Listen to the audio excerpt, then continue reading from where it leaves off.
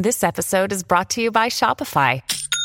Forget the frustration of picking commerce platforms when you switch your business to Shopify, the global commerce platform that supercharges your selling wherever you sell. With Shopify, you'll harness the same intuitive features, trusted apps, and powerful analytics used by the world's leading brands. Sign up today for your $1 per month trial period at shopify.com/tech, all lowercase. That's shopify.com/tech.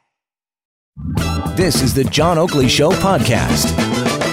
By way of follow-up in the story that I just heard from our friend, and he's a neighbor, Patrick Rocca. He's a broker with Bosley Real Estate in Leaside, and he's facing these threats and intimidation. I mean, some of the threats are vile and even threaten bodily harm, really beyond the pale stuff. But it's that vulnerability gap, because this can happen to anyone, and whether it's ransomware trying to extract some kind of a ransom or just wanting to create reputational harm or damage, that could be a scenario that if you face that yourself, what would you do?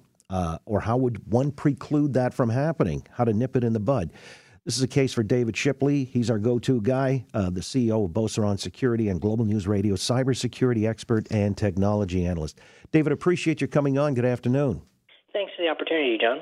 All right. So you know Patrick's story. I believe you've spoken to him, haven't you? Yes, we spoke for a bit. Okay.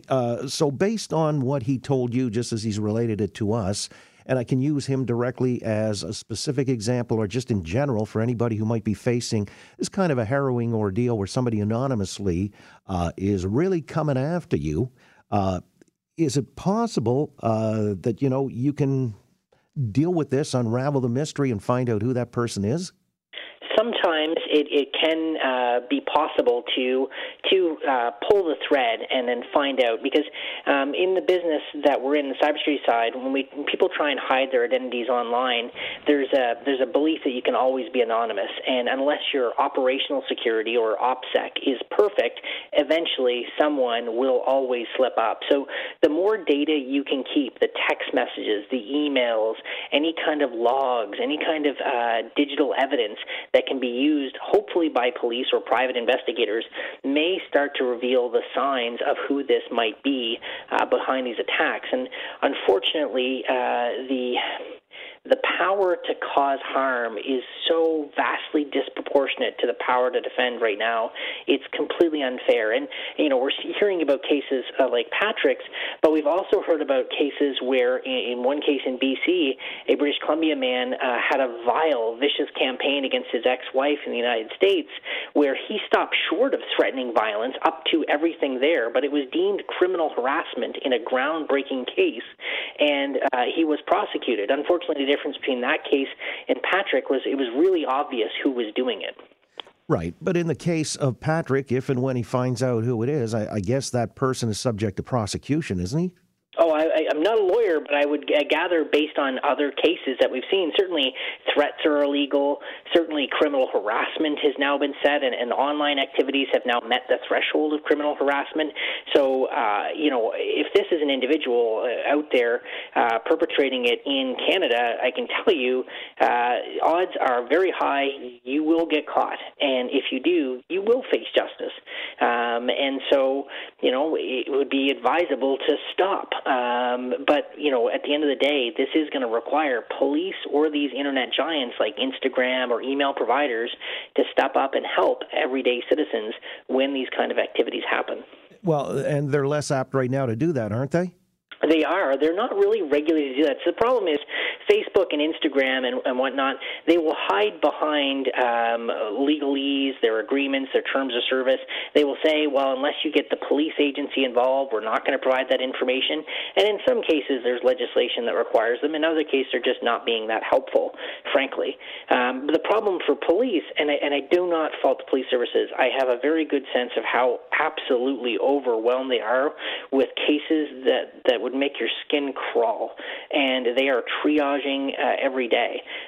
They don't have the resources to go after all this, and they need more.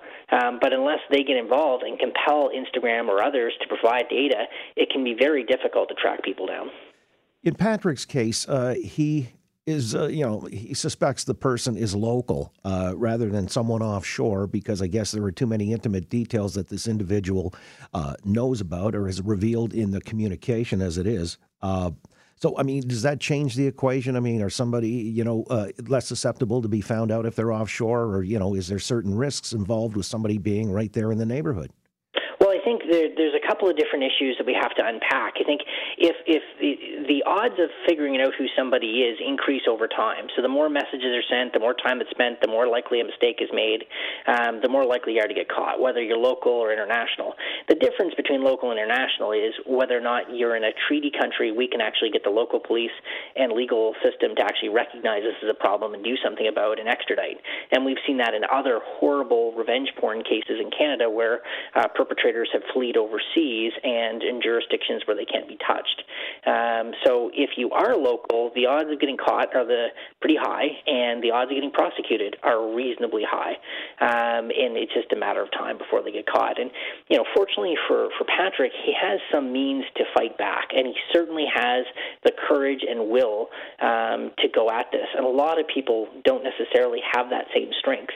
So, kudos to him. But to politicians, I would say this is happening to men and women, everyday Canadians, more and more.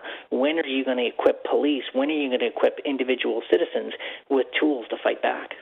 Now, the perpetrator, is it somewhat necessary to be internet savvy and sophisticated to perpetrate this kind of harassment campaign?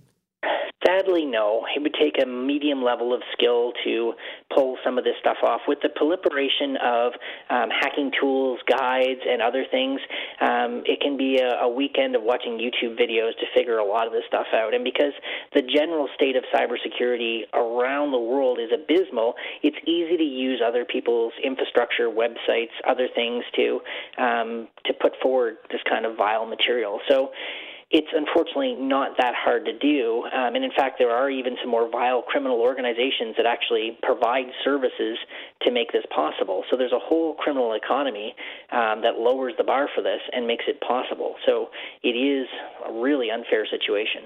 Now, if somebody were facing maybe the initial blush of some kind of a campaign likened to Patrick Rocca's, or, just in general, if they wanted to preclude that ever happening to them, how do you harden the target?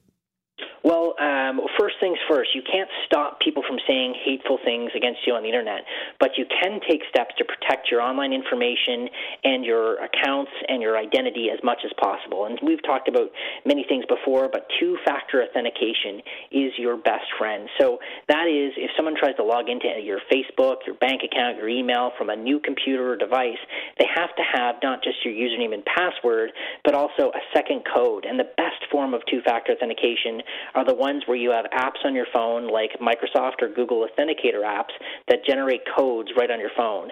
Don't use codes sent by text message anymore. Too many of the cell phone companies, it's too easy to compromise your phone and steal the number and get that. So, lock down your accounts, turn on two-factor authentication.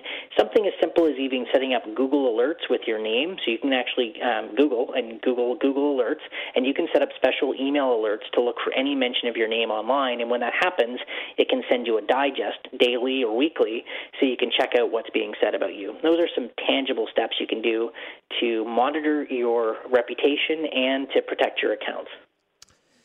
All right, David, I mean, it's just one of these things where I feel for those who have been compromised this way. That's why we seek your help in these instances. And for Patrick, I'm glad we had a chance to put you in touch, and hopefully he can follow up on some of the advice that you gave him off air. Thanks for sharing with us this afternoon. Thanks for the opportunity, John, and best of luck to any of those out there suffering the same, and best of luck to Patrick as well for justice. All right. David Shipley is the go-to guy, CEO of Beauceron Security, Global News Radio Cybersecurity Expert and Technology Analyst. Thanks for listening to the John Oakley Show podcast. Be sure to rate, review, and subscribe for free at Apple Podcasts, Google Podcasts, and anywhere else you get your on-demand audio.